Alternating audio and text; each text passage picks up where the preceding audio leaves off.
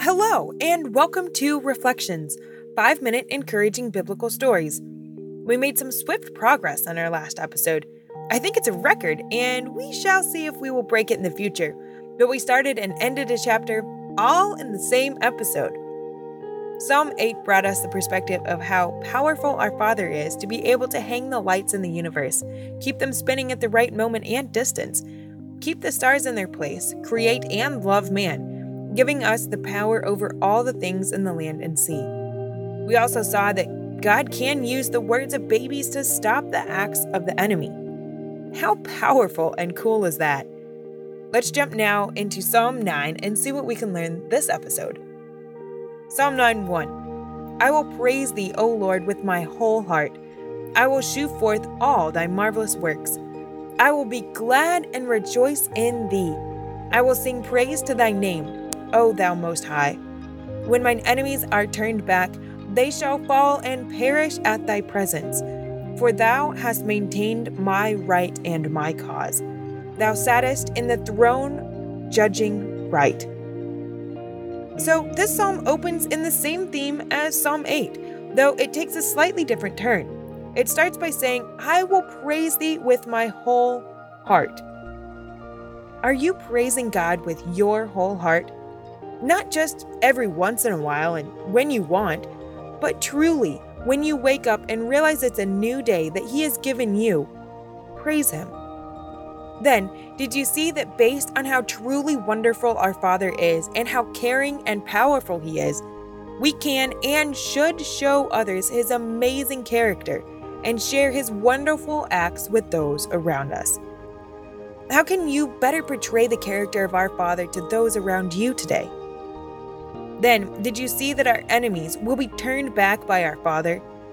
He is so powerful that He turns our enemies around, and just by being in His presence, they perish.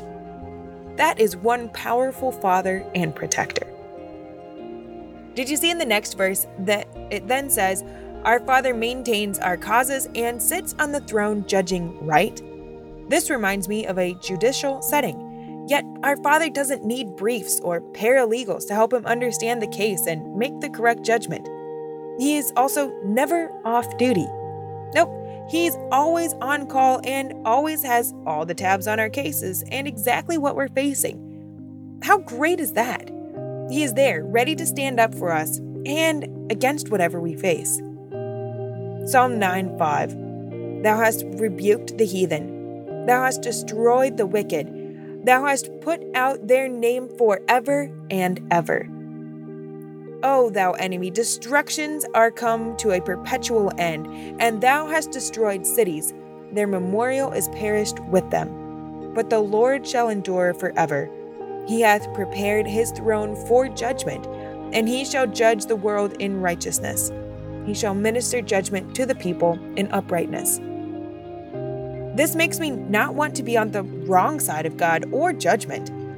When you don't follow God and His ways, you are destroyed with your name forever and forgotten. The wicked may destroy cities, but God sees that and He will not let it stand, but instead will erase the memory. Our Father, on the other hand, never perishes. Instead, His name and His presence last forever and ever. His words to His children are constantly the world's best-selling book. His name has been taught and spoken since the beginning of man until now. That's truly amazing. He is a just Father and righteous, so His throne is prepared and ready for judgment. He is judging the world and everyone's actions, bringing the unjust to pay for their wicked deeds. It says that He will administer judgment to those who are unrighteous. Makes me grateful that He is the ultimate judge and not someone else or just a person. He sees all, hears all, and knows all, making His judgments right and just every single time. I'm not sure about you, but reading through these Psalms has made me appreciate my Father more and not want me to be caught on the other side of His judgment. What about you? Join me in the next episode to continue studying Psalm 9.